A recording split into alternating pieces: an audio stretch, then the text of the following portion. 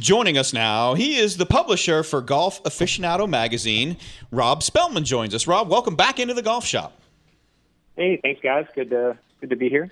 Yeah, so when we last talked to you, we talked about some of your awards for 2018, and among those, we were talking a lot about some different golf courses and places that you guys get to go.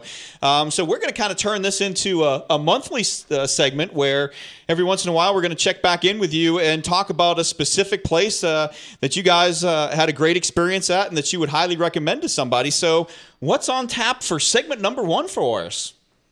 All right. Well, we're going to take everybody to the Bahamas, over to a resort called Bahama Mar, which features Royal Blue Golf Club. Awesome. So, if we're all dreaming, because, it got a little warm here in the Charlotte area and kind of in the Carolinas and Southern Virginia, but then it got cold again. So it's always nice to maybe think and dream about the Bahamas. So how did you guys end up going there? And give us a little bit of experience of the places to stay and the golf course itself. Okay. Well, it's funny because one of the things we love almost as much as we love golfing is we love to go on cruises. So a lot of times what we'll do is we'll take that passion for, cruising the Caribbean or Mexican Riviera, or, even when we go overseas, and we'll mix that in with golf courses. So when we can get to the Caribbean, a popular stop, almost all of the Caribbean cruises at some time or another, they tend to stop at Nassau in the Bahamas. And if you're going by cruise or if you're just taking a weekend trip to the Bahamas to get warm, Royal Blue is probably going to be the most convenient golf club for you to visit. Over at Baha Mar, they've got 3 different resort options. There's a Hyatt there, and there's 2 other local resorts that kind of all partner together, share the golf course, and they have an unbelievable casino, because we all know gambling and golf go hand in hand. Yeah. Golfers don't gamble, do we? I've never gambled on golf. Never. Probably one of the biggest gamblers in the history of the game just won. So right. Mr. Mickelson. So it's always nice. I mean, so are these is the Royal Blue Golf Course? Is that something that if you're on a cruise you can have an opportunity to hop off and play? I know sometimes it gets a little dicey with the amount of time that the cruise ship spends there, but do they seem like that they make it available for cruise ships and excursions, if you will? It's not their biggest market. They cater more towards resort guests. But if you're the adventurous type and you've got, I'd say if you have a 6-hour window at port, that's going to be more than enough time, because from the port of Nassau to the resort and golf course, it's 15 minutes tops. And you can take a bus for $2, or you can take a taxi for about $10. You just prearrange ahead of time, and they'd be more than happy to welcome you. So it's a Royal Blue is a Jack Nicklaus design. The other 3 that you mentioned over at Baha Mar, are they big name designers as well, Rob? No, so they just have the one course. It's 3 resorts, so you can either stay at the Hyatt, or it's just different lodging options. All right. Nice. And, so we talk about if you want to try and squeeze in a couple of rounds out there, obviously a nice 36-hole experience with some different tee boxes to play. I'm assuming they have rental clubs. You can bring your own clubs. So, when you guys talk about the whole experience, I mean, what were some of the things that stood out to you about how they take care of you while you're having your either your round of golf before, after, and during? Well, I mean, everything was first class. And it truly is an experience, right? So you talked a little bit about the rental clubs to give you an idea of like just the high-end luxury aspect of Royal Blue. Like when I went on the cruise, I didn't take any golf clubs, so I went there, and one of the first things they did was take me up to the driving range where they have a tent with basically every major manufacturer of golf clubs there you can imagine. TaylorMade, Titleist, and then they even go and they have the full line of PXG. And then in their closet, they keep a few sets of these Itibori irons, which are at least handcrafted, hand-shaped, hand-forged golf clubs from Japan. Wow. That are specially made and numbered, and the driver has got a Royal Blue design just for them. But these clubs averaged about, for that bag of clubs, you're talking about $16,000. Good Lord, really? Yeah.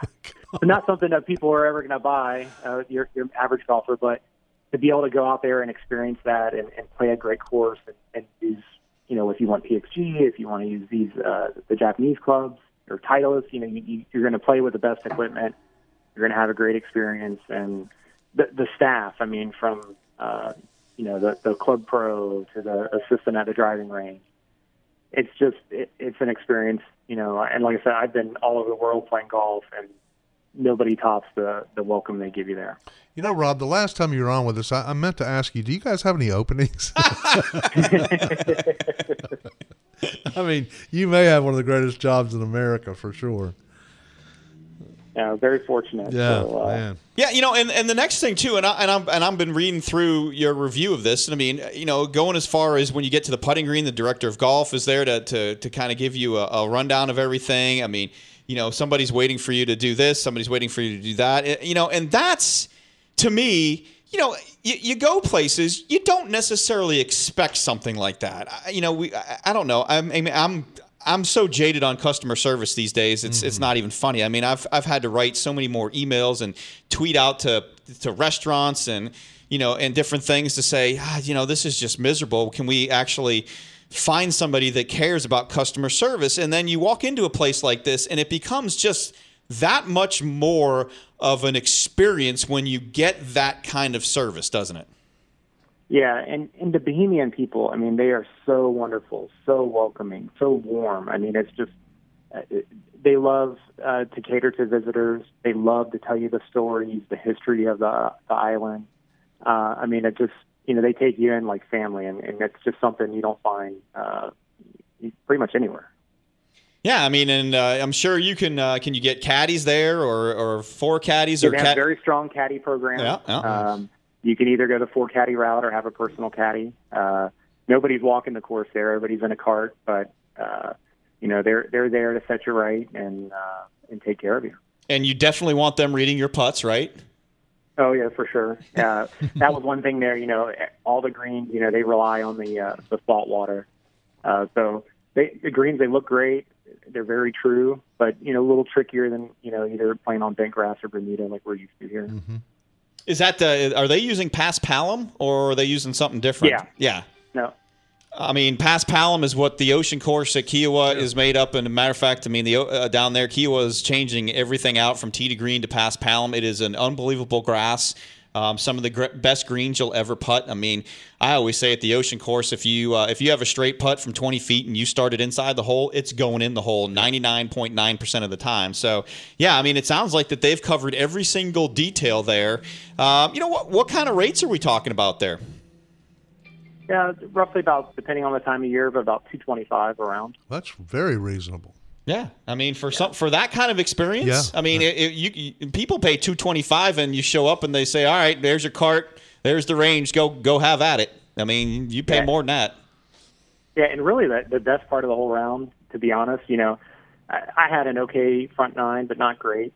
And then as we're making our way to the 10th tee, you kind of have to roll back by the clubhouse there, and somebody's there waiting for you, and they've got a canister, a nice little canister for you to keep, and it's filled up with their signature drink, which is I had to ask them the recipe, but they call it Cherry Goose Lemonade, but it's the cherry Grey Goose with lemonade and a splash of cranberry, and it is out of this world. And no matter how bad that front nine was, the back nine's going to be that much better. Wait, did you play the 10th hole and then want to drive back and get another one? I did ask for a refill, yeah. Now that you told me that up front, years ago I'd have just gotten about 10 of them, and I wouldn't have really cared what I shot. But ironically enough, it would have been like 42-32, right? After 10 of them? Yeah, right. So as you finish this golf course, I mean, how does that compare to a lot of the places you go? I mean, I'm sure you go to a lot of these high end places and you see that. I mean, is this right in line with what some of these nicer places are really trying to do? I mean, they're trying to create the experience as opposed to just giving you a round of golf. This is kind of a 10 out of 10, right? A lot of places, whether it's Caribbean, overseas, they go up front, and as you get there, they really roll out the welcome mat. But like you said, once you get on the course, it's kind of you and your caddy, and you're just golfing. But just the little touches they had, from the director of golf there on the putting green, explaining how the greens roll, and the drink halfway through, and sent it down. the whole 9 yards. A lot of people come close, but this is really a special experience. Now, the 16th hole, the signature hole, looks fun. Hopefully you've had a few of your cherry drinks before you teed up there. A little, I wouldn't say an island green, but a peninsula green. Short hole, but obviously challenging because it can get a little breezy down in the Bahamas. Yeah. Oh, yeah. I mean, and that's one of the things about those movable tee boxes. With the wind condition there, it's always changing. Being able to move the tee boxes, and I call them like roaming tee boxes. It gives them that ability to kind of shorten it up, make it longer depending on the day. But it's a beautiful. As soon as you go out to the tee box, you're going to be running back to try to get the camera if you don't have it on you. All right, well, Rob, before we let you go, remind everybody about Golf Aficionado and where they can go to learn more about your adventures. All right, so Golf Aficionado Magazine. If you want to visit us, you can go to golfaficionado.net. You can find us on Facebook, Twitter, Instagram. Got just about 40,000 subscribers. We'd be happy to have everybody else join us. Awesome, man. Well, Rob, we're going to enjoy catching up with you, and Matt and I are going to be very jealous as we talk to you about all the great places that you get to go. Awesome. I'm looking forward to it, guys. All right. Thanks a lot, Rob. Thank you, Rob.